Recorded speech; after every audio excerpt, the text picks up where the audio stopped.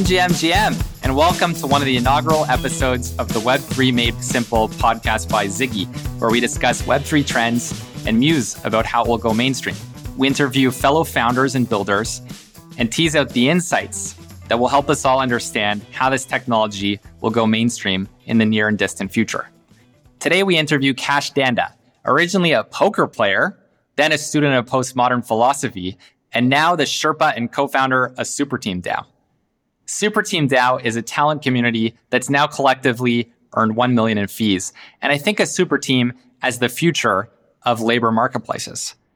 I think that number, by the way, 1 million, undersells the power of this community. This is a community with a very strong presence in India and a community of talent that literally boggles the mind. I'll get to a story of that in the podcast, but in short, some of these people take Harvard students to shame. I'm super excited about SuperTeam because its underlying thesis, that of the potential for global talent, is the one that brought me into crypto in the first place. At my last company, Setter, I built a team of 40 in the Philippines and discovered firsthand the potential for good and good business of global employment. I think over the coming decades, we're going to see a much more globally equitable playing field. And I, along with the outspoken Balaji Srinivasan, think that India, and I guess in turn the world, will be the largest beneficiary. So without further ado, let's hear from Kash, who's at the forefront of this movement. Well, hey, Kash, nice to have you on the Ziggy Pod. This is one of the first 3 episodes here, and super excited to speak with you. I think when we first met, really vibed on a similar insight about the opportunity for globalized work and talent. And I've been super excited. I'm thrilled Vishal introduced us. I'm super excited about what you guys are up to. I love the way that you're tackling it. It's the epitome of lean startup. Your site just came out, so the progress is super exciting. And so anyways, thrilled to chat. I won't belabor the point, but maybe I'll hand it over to you. Would love to hear about your story and how it led to SuperTeam. And building on that, you also have a pretty unique founding team. So would love to hear about how that came together, how that acts as a superpower, so to speak, for y'all. Yeah, absolutely. Well, first and foremost, thanks for having me. It's a pleasure to be here, and shout out to Vishal for putting us together.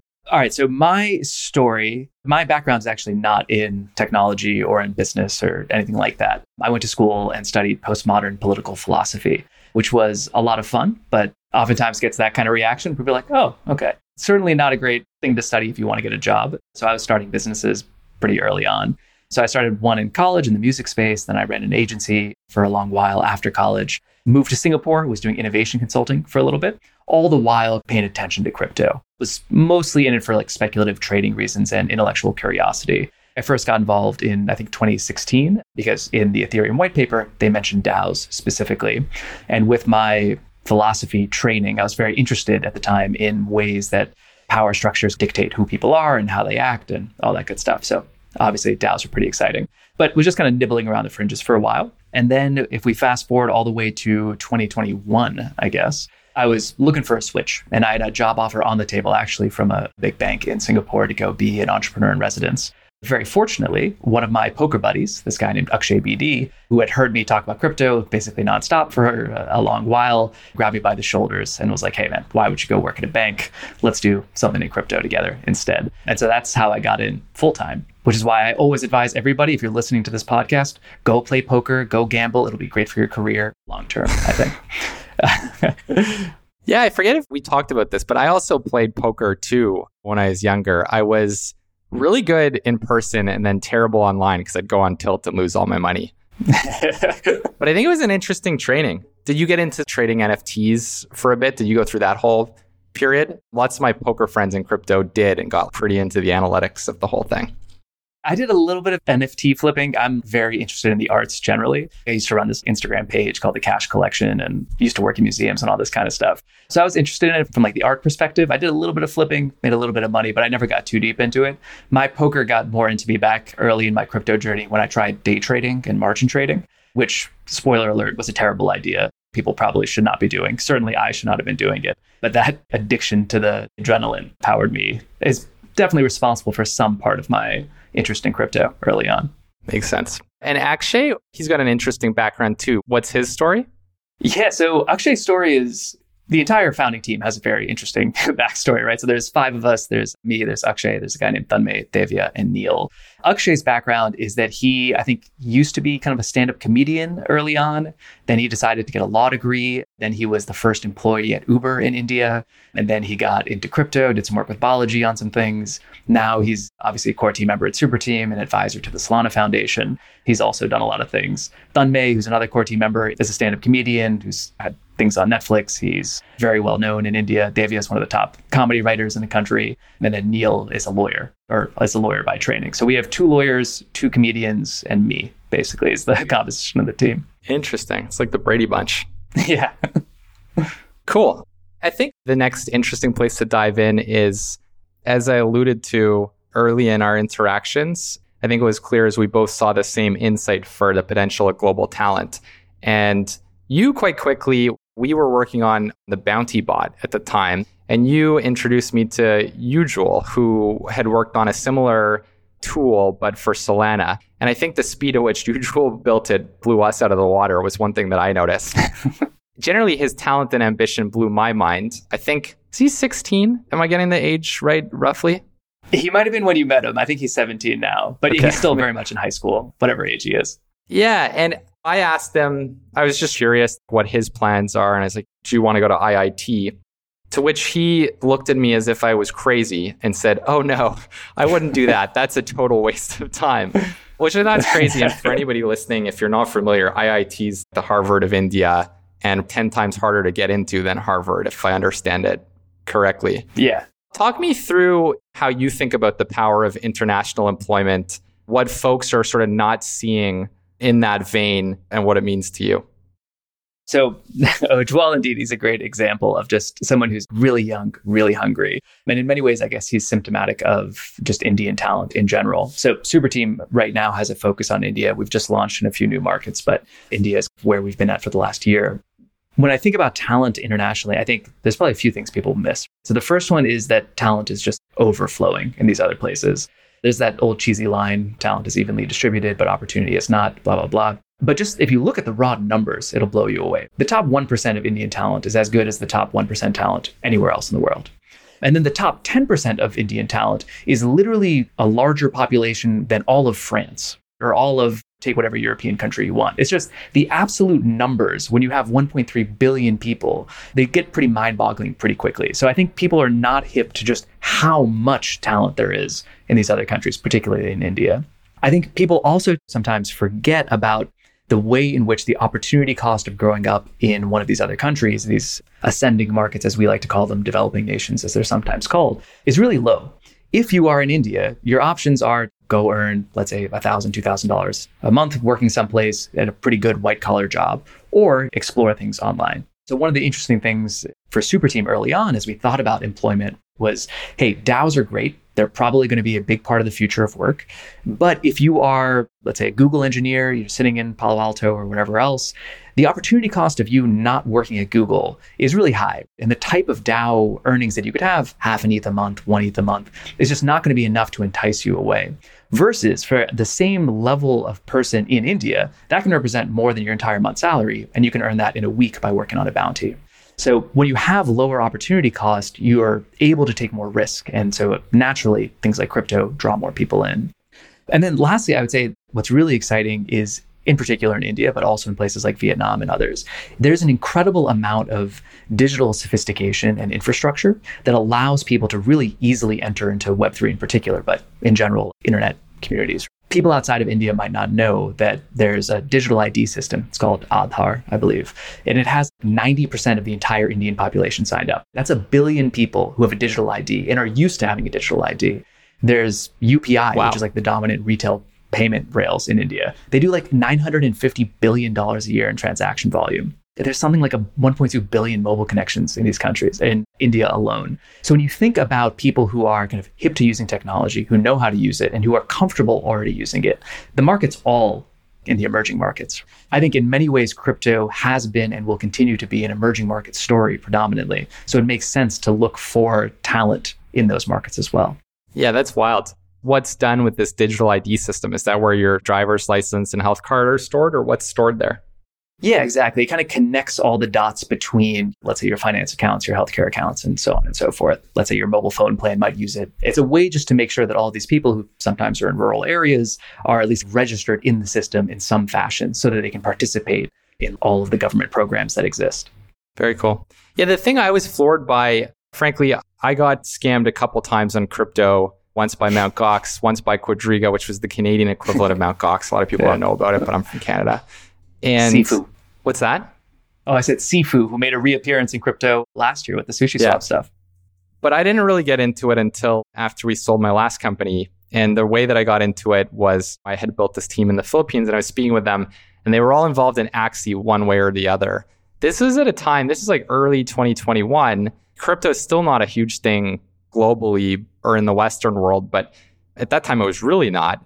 And yet the whole team was either playing this game or providing scholarships to people to play this game. There were plenty of stores, I gathered, that were accepting Smooth Love Potion as tender. Quarter of the people that had SLP were unbanked. And that whole concept blew my mind. And that was when my eyes really became open to it. Makes a ton of sense. Let's move this over to, I think I mentioned this to you, plenty of the folks listening will be newish to Web3. I think what you are up to with SuperTeam DAO is a really interesting innovation in the world of labor marketplaces. So let's talk about labor marketplaces broadly. How do you think about how to segment labor marketplaces? What do you think are the trends in labor marketplaces? And how do you think SuperTeam fits into that landscape? I think of it on an XY axis, 4 quadrants, basically. And you might label those as stability on one axis and maybe like seriousness on the other. And once upon a time, all the work was serious, stable work. Going into an office 8 hours a day, going into a factory, whatever else it might be. Over the last 10 years, maybe it's become a little bit less stable. There's more people freelancing. The obvious example of this, the gig economy and all of that kind of stuff. I think the trend that we're trying to take advantage of is certainly as people become willing to take on more risk and willing to underwrite more risk, to have less stable jobs, to be more freelancing and to work with multiple organizations. SuperTeam wants to be there and help those people connect to those opportunities in whatever ways possible. And I think you see a lot of really talented people prefer to work on multiple things at any given time. Actually, Kierkegaard had this idea of crop rotation for the mind. If you think of your mind as multiple plots, you want to have multiple problems that you're working on at any given time such that other parts of your brain can regenerate and keep you fresh in the same way that you would do like on an actual farm. So I think that's one dominant trend that we're seeing, that people like that and get better outcomes out of their own work, both professionally and personally, if they're able to do multiple things at once. That's what I like to tell myself when I'm watching Rings of Power. I'm sort of having different parts of my brain working. Sorry, go on. Yeah, Kierkegaard, big Lord of the Rings fan. The other axis I think to look at is seriousness, which is definitely not a technical term. But broadly, I think what we're seeing now, particularly with crypto, are the ways in which people are willing to kind of monetize their recreational time, where the boundary between like what is work and what is play is getting blurrier and blurrier. Financialization of life is starting to come to the fore. Axie is one great example, and play to earn generally is one great example of this.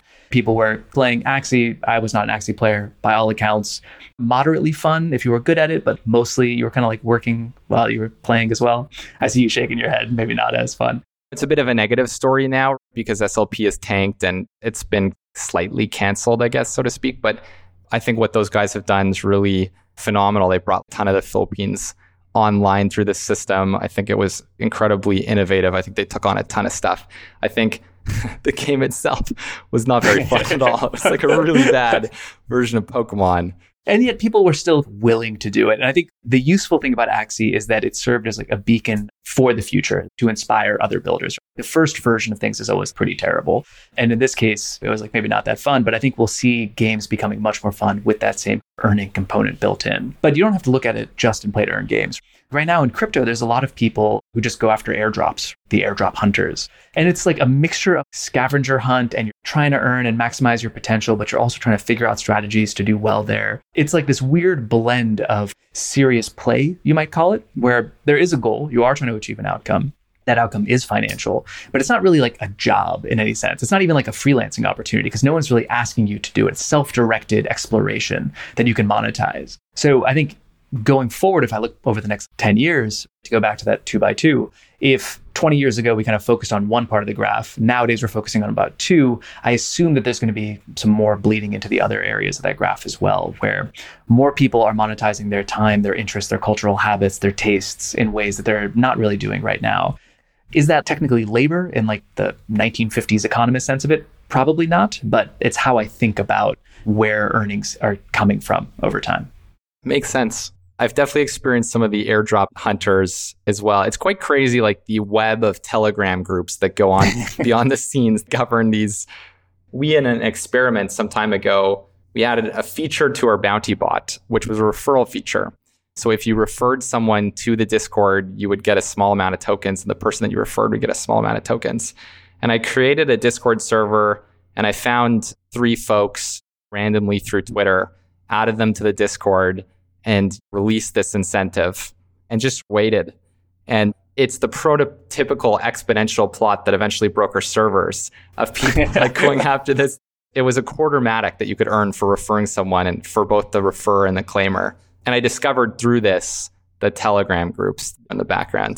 That do exist. This was presumably like the basis for Chainvine eventually, right? This was the basis for Chainvine, yeah, which is now the focus of, we really need to have a bit less movement on the branding front. But yes, Chainvine is now the focus of Ziggy.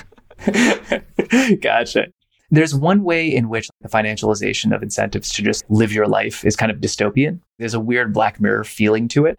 And then there's another, which is like, hey, this is just the reality of the way the world is going. And ultimately, if it helps more people, particularly those in emerging markets, earn and secure their lives and their families' lives, an unalloyed good thing, even if it feels kind of uncomfortable right now. But yeah, that's interesting to hear, because a quartermatic is, I mean, what was that at the time? A literal quarter or something like that? The financial incentives don't have to be very large. I think it was like 12.5 cents. Yeah. Oh, yeah. So just for like a few pennies, people are interested and willing to do this, which I think is pretty exciting.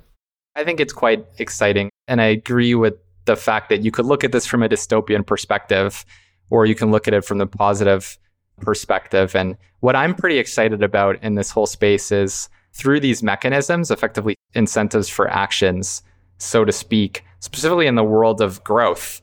Effectively, what you're doing is disintermediating Amazon, Google, Facebook. In Web 2, 33% of VC dollars went to those companies. It's actually, by the way, if you kind of like map it, that's a bit dystopian. These companies fund VCs that then start startups that then spend money back on the FANG companies. But this is a way that you can do that in a decentralized way and give ownership to the community for helping to get the word out through these games effectively. Another thing I'd love to pull on with SuperTeam is, I think a superpower for SuperTeam is the community.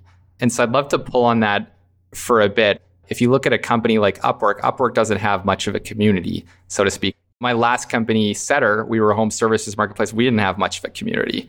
What do you think that these Web 2 labor marketplaces are missing about community? Because it's a newer thing and it's definitely much bigger in Web 3. And what are some of the examples for you guys as to how you've seen the sheer power of community? Yeah, so I think in general, there's an emphasis on scale in Web 2 in a way that I think in Web 3, it's more effective if you have an emphasis on depth, which is why community becomes so useful. A community fundamentally is defined by the strength of the social ties between the people who are in the community rather than the people at the front of the room reaching out to all of them. If you think about the world, well, what would it be like if we built these marketplaces around depth as opposed to breadth? For one, you would start with the community rather than starting with the product. What we did at SuperTeam. We wanted to kind of get a bunch of talented people in the room, get them to be really friendly and familiar with each other, build up a sense of belonging and identity for it, as well as a brand, of course. And then on the back of that, we're now launching SuperTeam Earn a year later. The community ends up being really powerful for us for a few different reasons. One, we know that we have highly engaged talent for the platform from day one, which is already being used to like service all types of work from like video creation to developer stuff to design and so on. Two, I think that the community provides this evangelicism that's really useful. I don't know if that's a real word.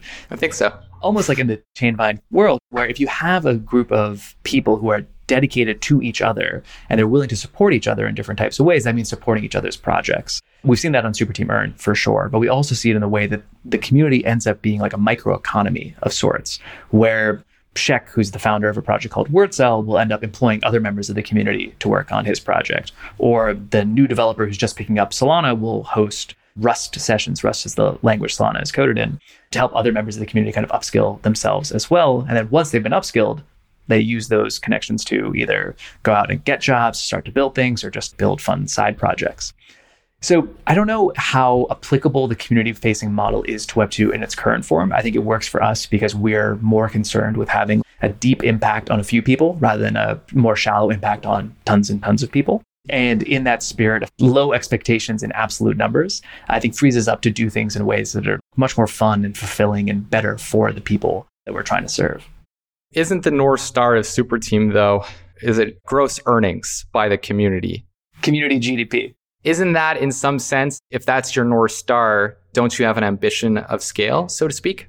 Certainly, we have an ambition for impact, is the way that I would think about it. Community GDP is just the measure of how much people have earned through SuperTeam opportunities. So not just generally how much they're earning, but specifically types of ways that we're helping them either through bounties, grants, or whatever else might come along. And we certainly want that number to be larger.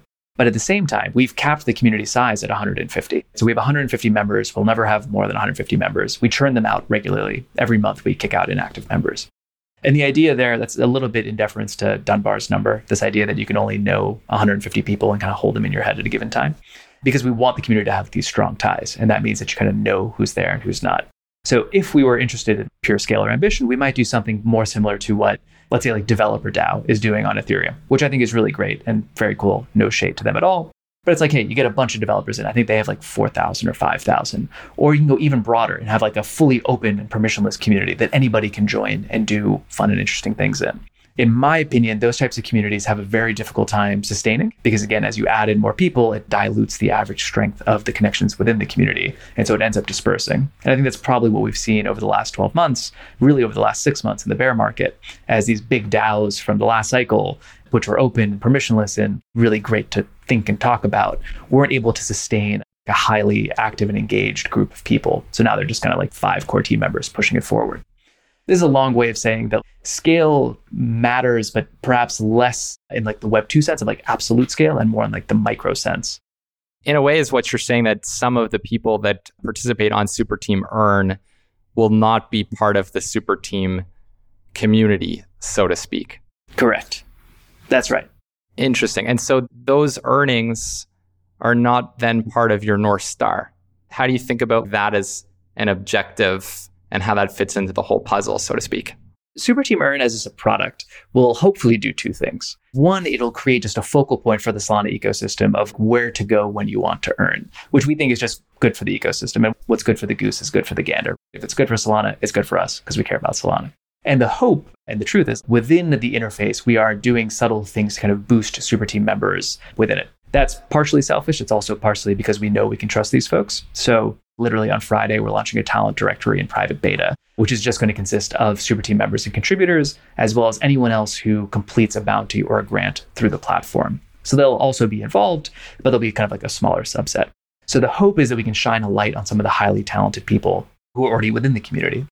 Further, as we have more opportunities there that we have an eye on and we can see who's doing good work, who's not doing good work, we'll be able to use that as our talent flow for the community itself. We're always looking for more highly committed people. This is our way of creating a bunch of talent magnets and having some visibility into who's actually successfully completing those so we can bring them in and indoctrinate them in the SuperTeam philosophy.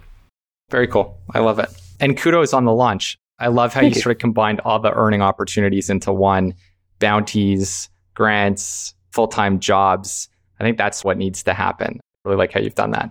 It was really driven by the community. Actually, like the nice thing of having the community first is using it as a research vehicle. And one of the insights that came up to us is that people just want to earn whatever way they can, or oftentimes, at least for our community, they are like, hey, it'd be great to get a good job. In the meantime, I'm happy to pick up a bounty, or I'm happy to work on a grant for a little while. And if I'm building my own side project, I might need some extra side income here. Those lines are kind of getting blurred where people just kind of need to sustain themselves and become self-sovereign financially. And they're kind of willing to do what it takes to get there, which might be a grab bag of different things rather than just a job board or just a bounty board.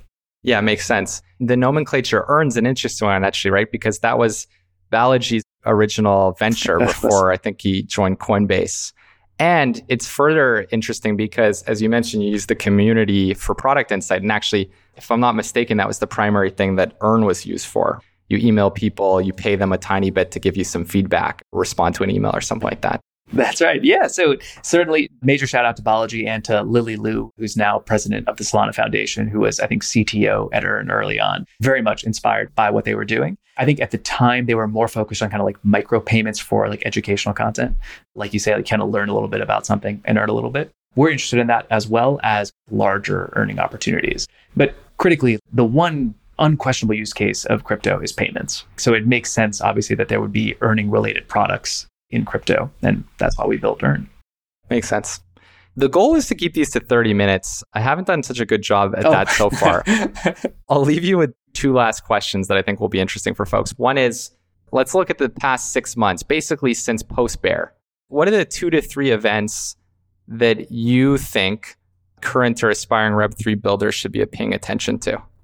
That's the first one. And then the second one I'll leave you with is, who are the 2 to 3 people that you're learning the most from in Web3 currently? Gotcha. So in terms of what people should be paying attention to, I think it's easy to overlook just how many gigantic financial institutions are now coming into the crypto space, even though the bear's been going on. You see Fidelity is building out like a massive crypto team. CMOE is like using Pyth and is now like publishing data directly to the blockchain, and a bunch of these other players. Obviously, DeFi has had a pretty tough time over the last year. TVL is way down across every chain, including Solana. My sense is that as soon as the bull starts to pick up again, we're going to see massive liquidity inflows. This is just a note to people to investigate DeFi and don't chase what's hot. Right now, what's hot is like maybe NFTs, gaming, stuff like that, which is great. But DeFi is going to come back in a big way, I would think, at some point. So those are some interesting developments in the bear. What else has happened in the last 6 months that is cool? I think if you look at the amount of talent that is continuing to leave Web 2 and come into Web 3, that's pretty noteworthy. All of the massive tech layoffs that have happened. Obviously, Twitter is on top of the news right now since Elon wants to lay off 75% of them, but every company is facing cutbacks, which means 2 things. 1, there's a lot of talented people that are looking for something new and kind of cutting edge to work on. And 2, there's a bunch of young, talented people graduating from top universities that no longer have the obvious, oh, I'll just go get a job at Facebook available to them. So I think we're going to see more and more talent starting to flow into the space. And just keeping an eye on that for people who are looking for collaborators to work on projects together would be really important. Are those 2 in the direction of what the question is trying to ask? Yeah. No, I think that makes a ton of sense. On the Elon thing, my bet is that this is actually just a ploy to get out of the Twitter deal because he's creating some sort of pressure. Now the Twitter employees don't want him to buy Twitter because they're going to fire 75% of them. So I saw an interesting thing that like there's a bunch of options which are going to vest on like November 4th or something like that. So he has to fire them over the weekend basically to create this massive savings where they wouldn't get their vesting options, which sounds diabolical. Do your own research. That's just alleged. My recommendation to anybody that doesn't want to be part of that 75% is don't sign that letter. The letter that came out to them, so bad. Those are the first to go. That's a fact. It's almost a Brian Armstrong move in that way. If he was like, Coinbase is a mission-driven company. We're not a political organization, which kudos to him, I think was a good decision. Yeah, definitely tough at the time. All right, last question is 2 to 3 people that you find you learn the most from in Web3. Okay, so I would say first is probably this guy, Joel John, who's a principal over at a VC fund called Ledger Prime. He has a newsletter called Decentralized that is free. I don't know how it's free. It's incredible insights into emerging markets and into DeFi in particular.